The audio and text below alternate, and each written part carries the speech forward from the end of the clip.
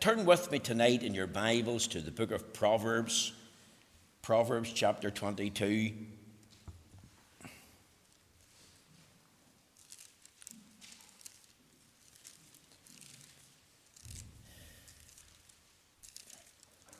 Book of Proverbs, of course. The human pen man was Solomon. It's widely believed he wrote them in middle age.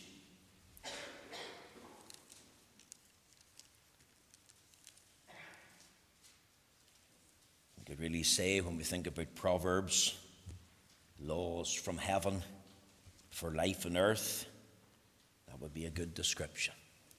Proverbs chapter 22, we're going to read the first 12 verses, and then we're going to read from verse 22 to the end. Proverbs chapter 22, verses 1 to 12, first of all. A good name is rather to be chosen than great riches, and loving favour rather than silver and gold. The rich and poor meet together.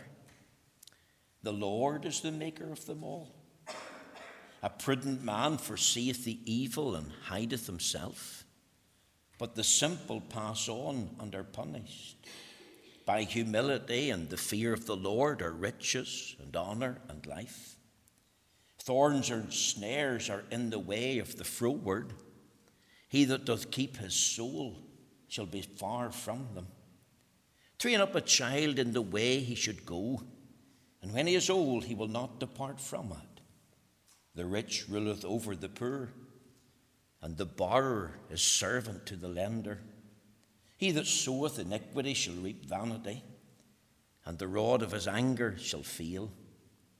He that hath a bountiful eye shall be blessed, for he giveth of his bread to the poor. Cast out the scorner, and contention shall go out. Yea, strife and reproach shall cease. He that loveth pureness of heart, for the grace of his lips the king shall be his friend. The eyes of the Lord preserve knowledge, and he overthroweth the words of the transgressor. Verse 22. Rob not the poor, because he is poor, neither oppress the afflicted in the gate. For the Lord will plead their cause, and spoil the soul of those that spoil them. Make no friendship with an angry man, and with a furious man thou shalt not go, lest thou learn his ways, and get a snare to thy soul. Be not thou one of them that strike hands, or of them that are sureties for debt. If thou hast nothing to pay, why should he take away thy bed from under thee? Remove not the ancient landmark which thy fathers have set. Seest thou a man diligent in his business? He shall stand before kings. He shall not stand before mean men. Amen. We know the Lord will grant and stamp with his own approval and blessing this reading of his own precious and infallible word. Now, my text tonight is taken from Proverbs chapter 22, verse 28.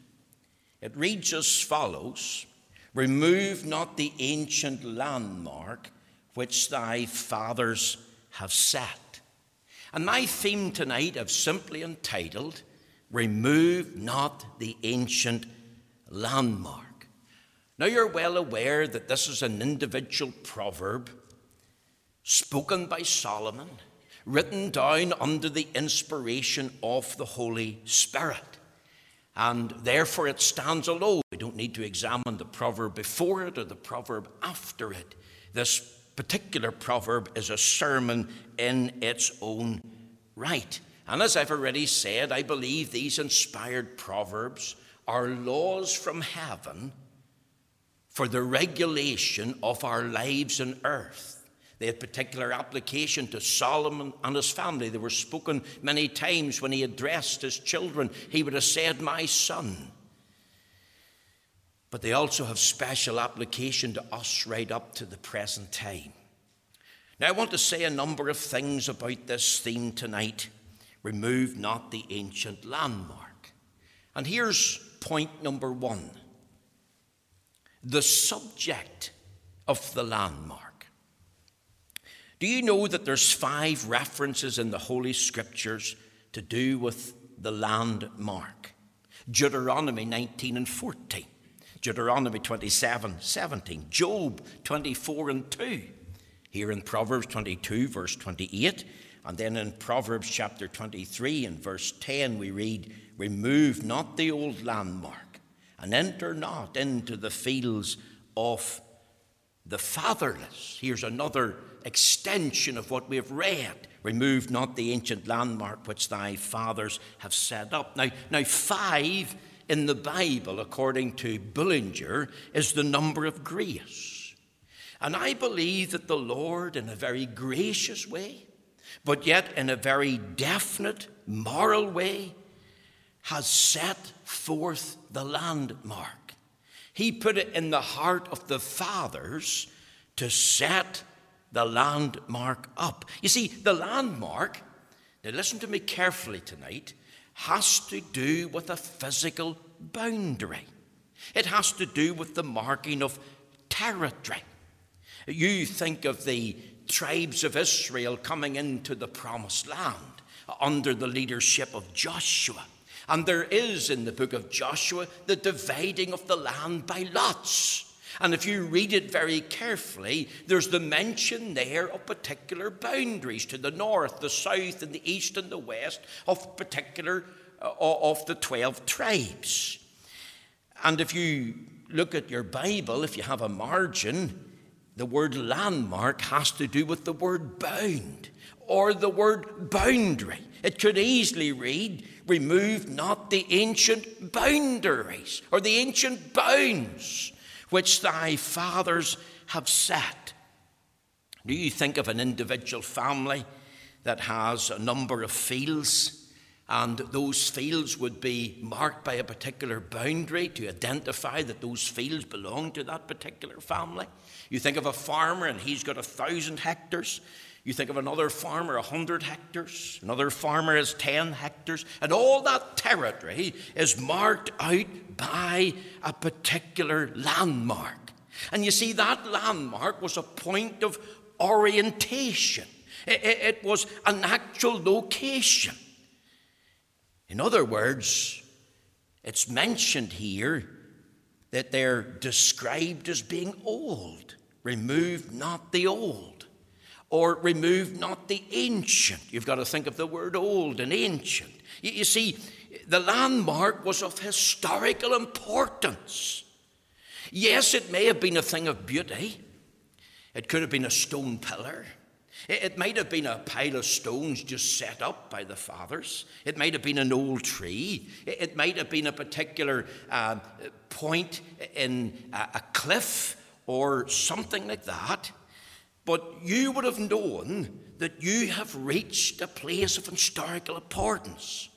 And if you were leaving the territory, say, of one particular farmer or one particular tribe and passing into the territory of another, you would have to pass by the landmark. And you would know it's of historical importance. And you would know it as a thing of beauty in itself. Maybe if I put it this way, you're driving around Northern Ireland and you're moving from county to county.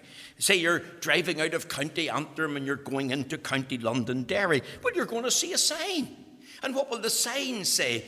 Welcome to County Londonderry. Or if you're crossing over the border into the Irish Republic, you'll see a sign, Welcome to County Louth. And you will know that you've left the territory of Northern Ireland and you've entered into the territory of the Republic of Ireland. You see, the landmark is of historical importance. It's old. It's a thing of beauty. And therefore we could say about the landmark tonight that it is venerable. In other words, it's to be highly regarded. It's to be respected for what it is. It's an old, ancient landmark.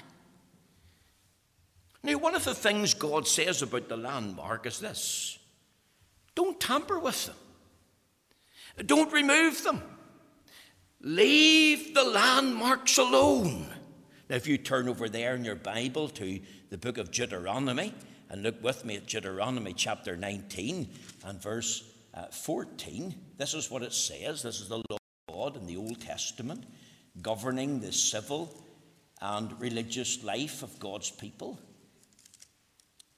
governing even their moral life. Thou shalt not remove thy neighbour's landmark, which they of old time have set in thine inheritance, which thou shalt inherit in the land that the Lord thy God giveth thee to possess it. Deuteronomy 19, verse 14. In other words, leave the landmark where it is. Now, of course, it's hard to move a stone pillar, isn't it? It's hard to move a tree unless you uproot it and decide to replant it, which could be very difficult. But let's suppose you've got a boulder. Let's suppose you've got a big stone. Now, not like the big stone down in Rostrevor, young people, but a stone that you could roll by yourself. You could even roll it a few feet. And if you did that, you could steal some of your neighbour's territory and you could have a bigger field. But the removal of that stone, even a few feet, 5 feet, 10 feet, would be a sin. It would be a sign of greed. It would you behaving in a fraudulent way. It would be you guilty of the violation of the commandment that says, thou shalt not steal. You see, it's true that the landmark is venerable. But I want to tell you something else. I believe the landmark is also vulnerable. It can be removed. How do I know that? Because God says, remove not. And that's inference that it can be removed. And once the landmark is removed, the results are terrible. There's a source of contention between two families or two farmers or two tribes, and there's a big dispute. Their removal was forbidden. And the removal of the landmark was a sinful, selfish act.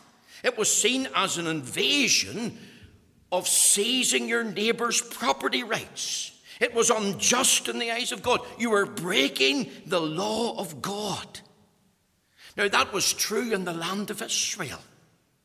So when they were dividing the land in the days of Joshua, the different tribes, they had a different portion of land allocated to them, and it was set by way of a bound. It was set by way of the landmark.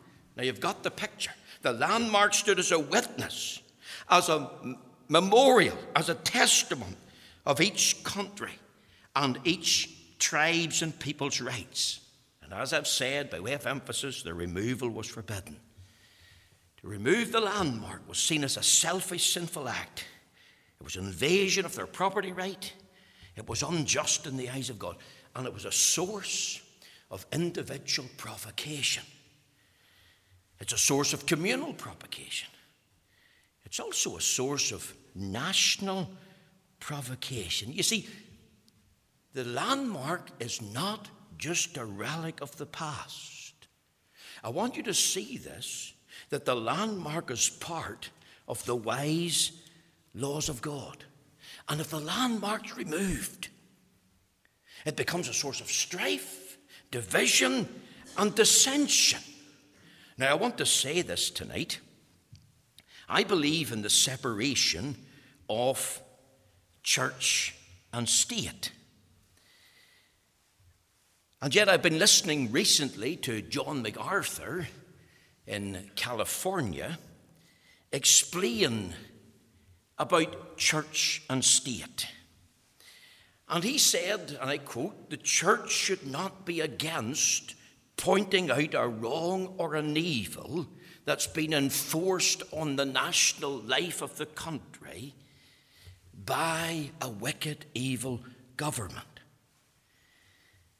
I have to say tonight, and I'm not bringing politics into this pulpit, I would refuse to do so, but because of this proverb, this is one of the reasons I am totally opposed and against the Northern Ireland Protocol. That protocol puts a border down the Irish Sea for trading purposes with the European Union. You've got to think of the origins of the protocol. Just ask yourself who's behind it. The EU and the Dublin government, parties in Northern Ireland who want to have it introduced, fully introduced, Why? What's their purpose? To undermine the links with the United Kingdom, to undermine the Union. That's the object. And it's to further the aim of a united Ireland. There's still the dream of uniting 32 counties. It's alive and well. And here's one of the objections to the protocol. As well as creating an all-Ireland economic unit, that their hope that economic unity will lead to political unity, they have created instability in Northern Ireland. It's a grave threat to the political institutions. We're just after an election, and those institutions are not yet up and running. Why? Because of this thing to do with the protocol. So it's right to call it a cancer of foreign influence. And it's affecting the constitutional and economic affairs of our country. It has placed Northern Ireland into a foreign single market for goods. It has made that Northern Ireland is subject to a foreign custom code, a foreign VAT regime, a foreign law set by the European Parliament, subject to a foreign court, the Court of European Justice. They have the final say. And I believe it's the first step. I believe it's the first step to the transfer of sovereignty. See, the protocol does bring about a constitutional change in the status of Northern Ireland, and it's happening before our eyes. And what can we do? Well, there has to be opposition to it. And I could say many things, but I'll say this. Let's pray to the God of our fathers. Let's call on the people to turn to God and to trust in Him, and to cry out for divine intervention in the land. Let's pray that it's never fully implemented. We're in a grace period because it has the potential, if fully implemented, to destroy the union of the United Kingdom as we know it. This is not a day for apathy. This is not a day for ambivalence. We need to unite. We need to have a common voice. We need to have a common strategy. And the object as we cry to God is, Lord, defeat the plans of the devil.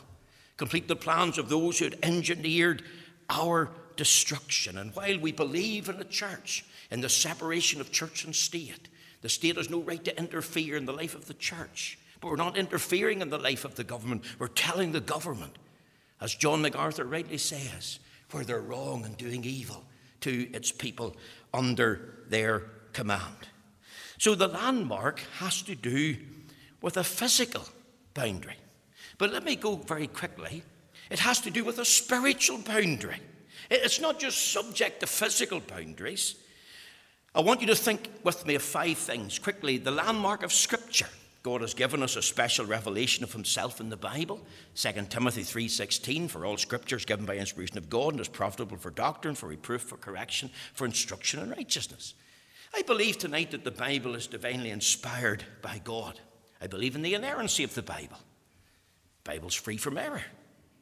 I could talk of the infallibility, inerrancy of the Holy Scriptures. I believe in the authority of the Bible. Do you know that even our Westminster Confession of Faith, the Baptist Confession of Faith, the Savoy Declaration of Faith that the Congregational Church use, confessions that we subscribe to as a confession of our faith, do you know that they're subordinate to the Bible? They're not replacing the Bible. They're not above the Bible. They're not even beside the Bible. They're not inspired. They're not infallible. They're not authoritative in that sense. Only the Bible is. We have no other rule of faith that we're subject to. The Scriptures alone. What does the Bible teach us about? It teaches us about creation. Teaches about the fall into sin, teaches about the law of God, teaches us the story of redemption. Think of the deliverance of the children of Israel out of the house of bondage and under the rule of Pharaoh, a picture of the world, a picture of the devil. You think of the story about the judgment of sin, sin that necessitated the death of God's only begotten Son on a place called Calvary, a death by crucifixion, His bodily resurrection, His ascension, his glorification to heaven. Think about the application of that redemptive work, the miracle of the new birth, a full and free forever justification, the adoption into God's family, the call to a life of holiness in the process of sanctification. It's all in the book. And yet the Bible today is sidelined, marginalized, undermined, discredited. Doubt is cast on its authority, its sufficiency, its veracity. We're told it's not true, that it's full of errors. Do you know that there's a church in the United States, a Lutheran church, and it says this on the signboard outside: we take the Bible seriously, but not literally. Now, what does that mean? Well, if you go into that church and say they were preaching on the children of Israel coming out of Egypt and across the Red Sea, you'd be told that the parting of the Red Sea was not a real parting. They were just walking through a shallow part. Or if you think of them, the 10th plague, one of the plagues turning the rivers into rivers of blood, that it wasn't real blood, that it was just red soil that had been washed down in a flood from the mountains into the Nile, and it looked red. It looked that it was real blood, but it wasn't real blood. Jesus walking in water? No, he was actually standing on a sandbank where it was shallow. And Peter sank at the end because he stepped off the edge of the sandbank. And these same people mocked the virgin birth, mocked the sinless life, the atoning death, the bodily resurrection of Jesus Christ. If you talk about the law of Moses, they would laugh and mock. They would say Moses didn't write the first 5 books of the Old Testament. Who did? Well, they come up with their own theory, their own opinion. And yet the Lord Jesus talked about Moses and the writings of Moses. You see, the Bible says this in Isaiah 8:20, to the law and to the testimony, if they speak not according to this word, it is because there's no light in them.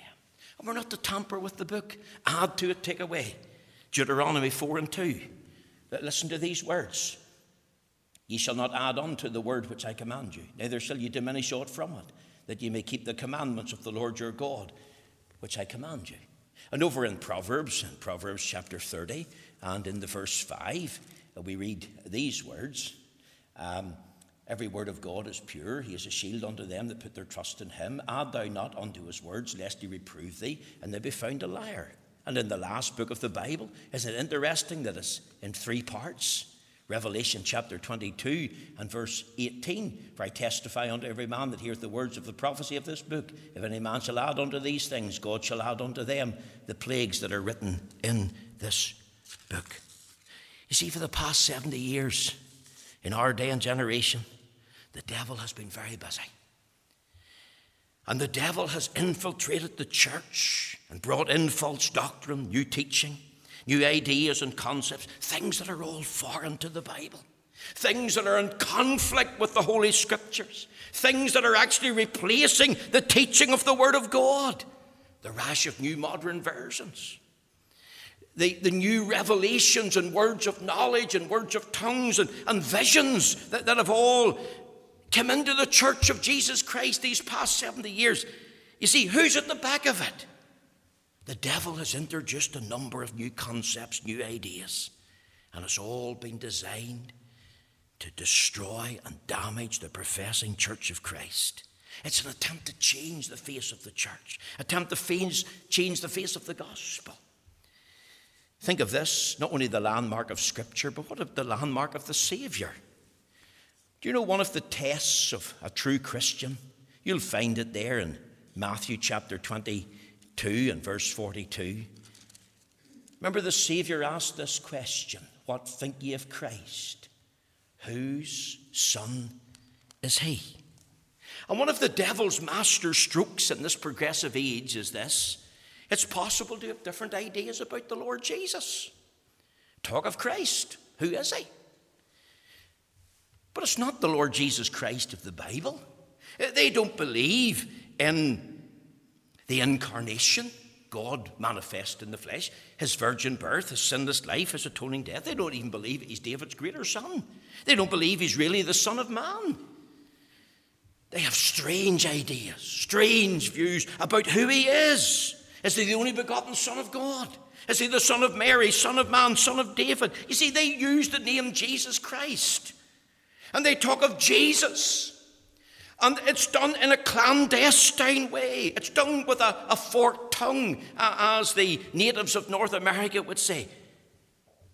They have done a makeover job in Christ. They're presenting a counterfeit Christ, an imposter. And the devil again has been the back of it. And he's been very busy with men in the pulpit proclaiming and adopting these new ideas and these new concepts about Christ. What about the landmark of salvation? Here's the third one. It's possible not only to have different ideas about Jesus. You don't have to have him as Savior and Lord, Master and Friend, King. But it's possible to have a number of different ways to be saved. You see, men talk of different ways of getting to heaven. I'm talking about churchmen. We're told all religions lead to God.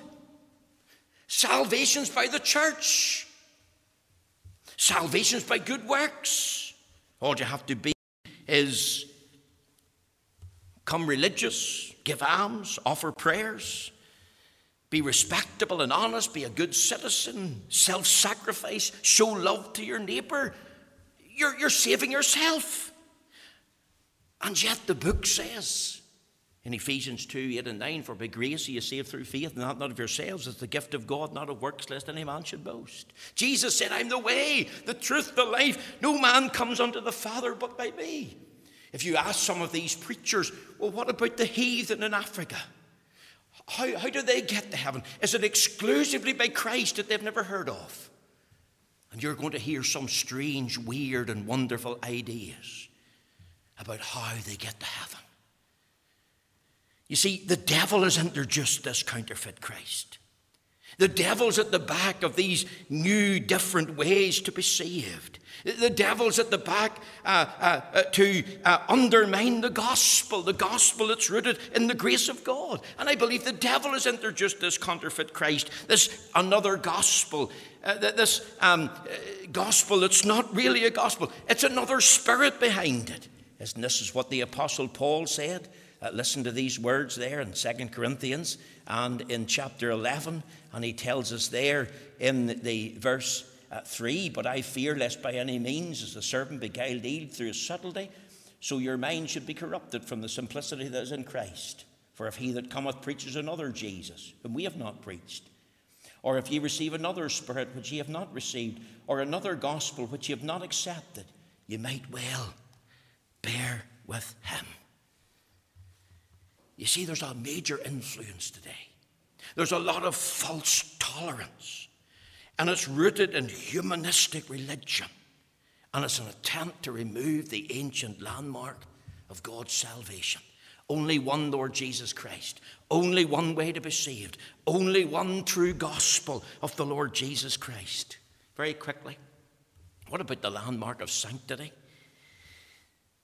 I want you to think as we wrap this up, think of the sanctity of the Sabbath. See, I believe in Sabbath day observance. I could be part, which I'm not, of the Lord's Day Observance Society. Do you know that that's one of the oldest ancient landmarks that God set up? Do you know that the Sabbath observance was one of the earliest institutions set up by the Lord? Turn over there in your Bible to the book of Genesis. Look with me at Genesis chapter 2 and verses 1 and 3. Now, I want you to underline these words.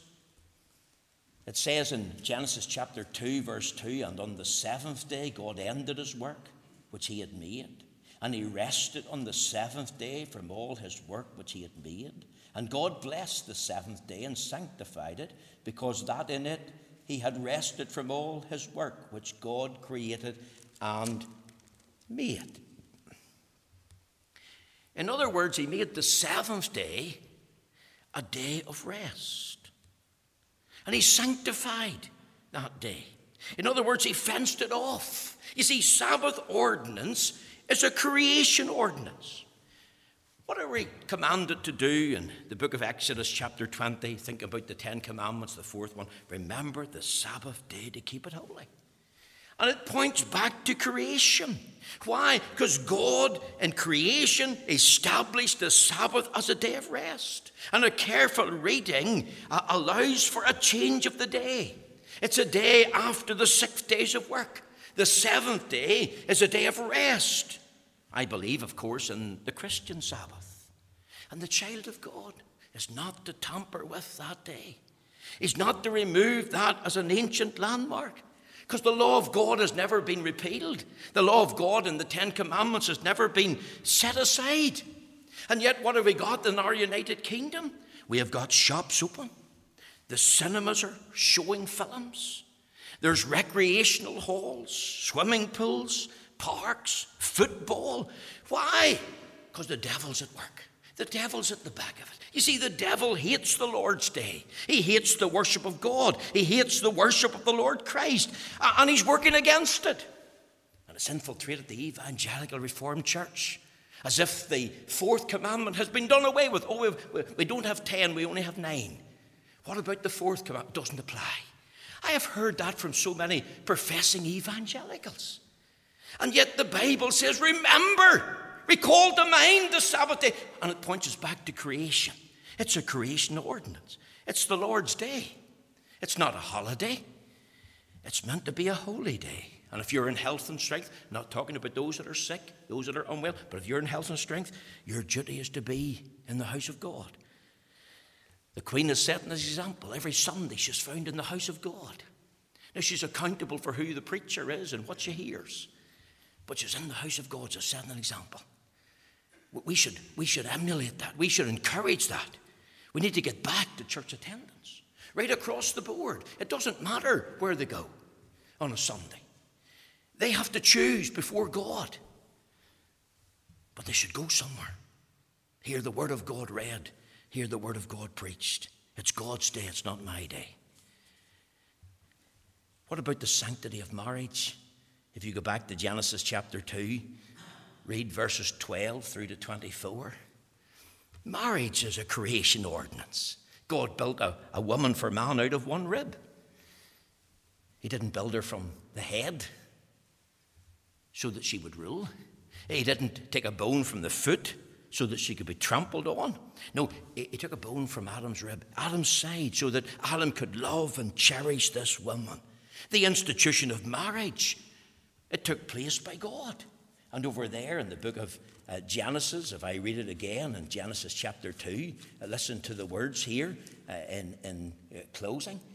It says, and the rib which the Lord God hath taken from man made he a woman and brought her unto the man. And Adam said, this is now a bone of my bones and flesh of my flesh. She shall be called woman because she was taken out of man. Therefore shall a man leave his father and mother and shall cleave unto his wife, and they shall be one flesh. You see, I hear today that there's nothing in the Bible that supports marriage. Well, that's wrong. The Lord Jesus spoke about marriage. Matthew chapter 19, verses 4 to 6. Look it up. Mark chapter 10, verses 5 to 9. The Lord Jesus believed in the institution of marriage of one man and one woman as created by God in the beginning. Therefore, the Bible is totally against, and so is the Lord Jesus Christ, same-sex marriage. And you see, marriage is one of the institutions that's under attack today. And that's why we've got an explosion of transgenderism in the LGBT community. And then added to the sanctity of marriage, you've got the sanctity of the family. And is the family as an institution, is it not under attack? You think of the evil of abortion, the murder of the little children unborn in the womb. You see, the devil's at the back of that, because that violates God's command, thou shalt not kill. What about the landmark of separation? I believe in individual separation from a life of sin. The motto of the Christian is holiness unto the Lord. The Christian should hate sin, mourn sin, turn from sin, say no to sin by the grace and help of God. But we also believe in ecclesiastical separation. There are movements abroad today, the ecumenical movement, the World Council of Churches, the Irish Council of Churches, the charismatic movement. And there's a push for greater church unity.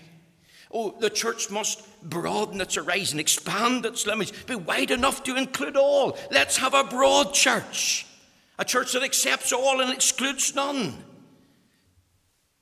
But let's include all, irrespective of who they believe or what they believe. And you see, it's all done in the name of scholarship, responsibility, inclusiveness. But it's led to apostasy. It's led to religious downgrade. And it's contrary to the book that says, have no fellowship with the unfruitful works of darkness, but rather reprove them. Think of 2 Corinthians chapter 6, verses 14 to 17. There's a whole sermon there on separation. The landmark of separation. Just give me a few minutes. I want you to think, and this is really just the second point, but I'll just give you the skeleton. Think of the sacredness of the landmark. The Bible says, remove not the ancient landmarks which thy Father has set up.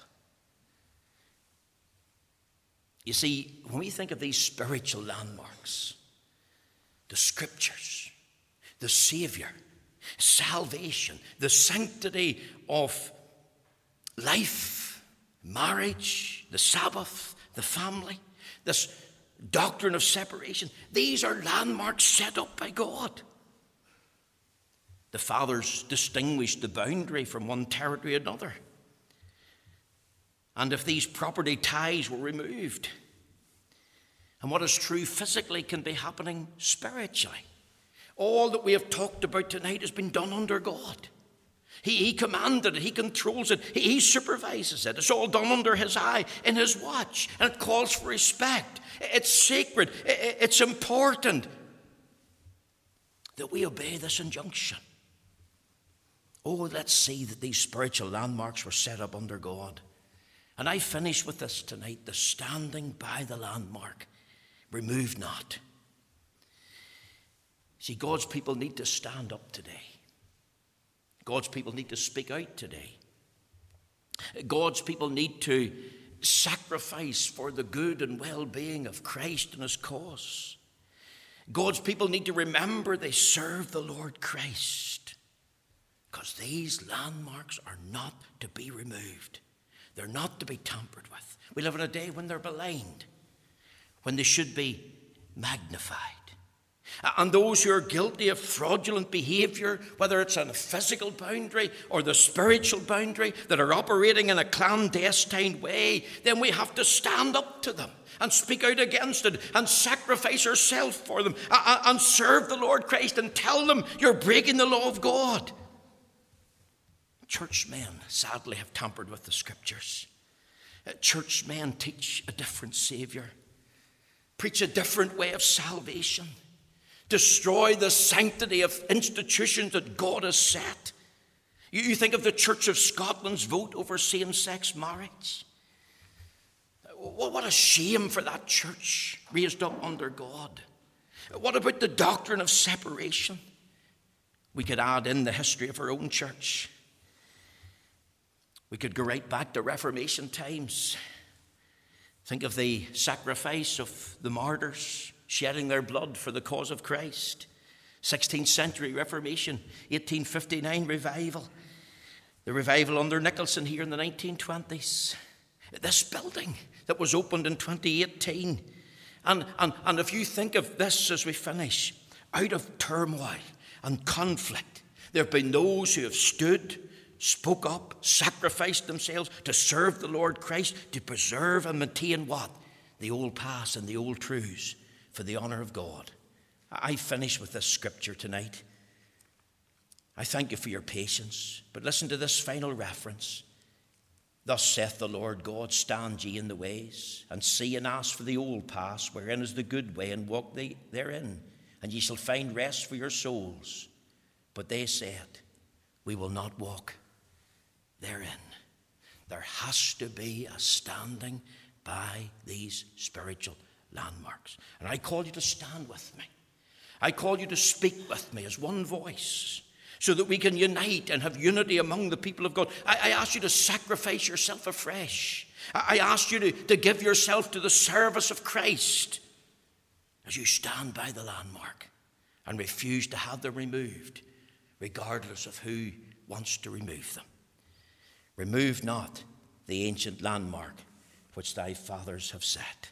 More could be said, but we'll leave it there, and we trust and pray that God will bless his word and apply it to our hearts.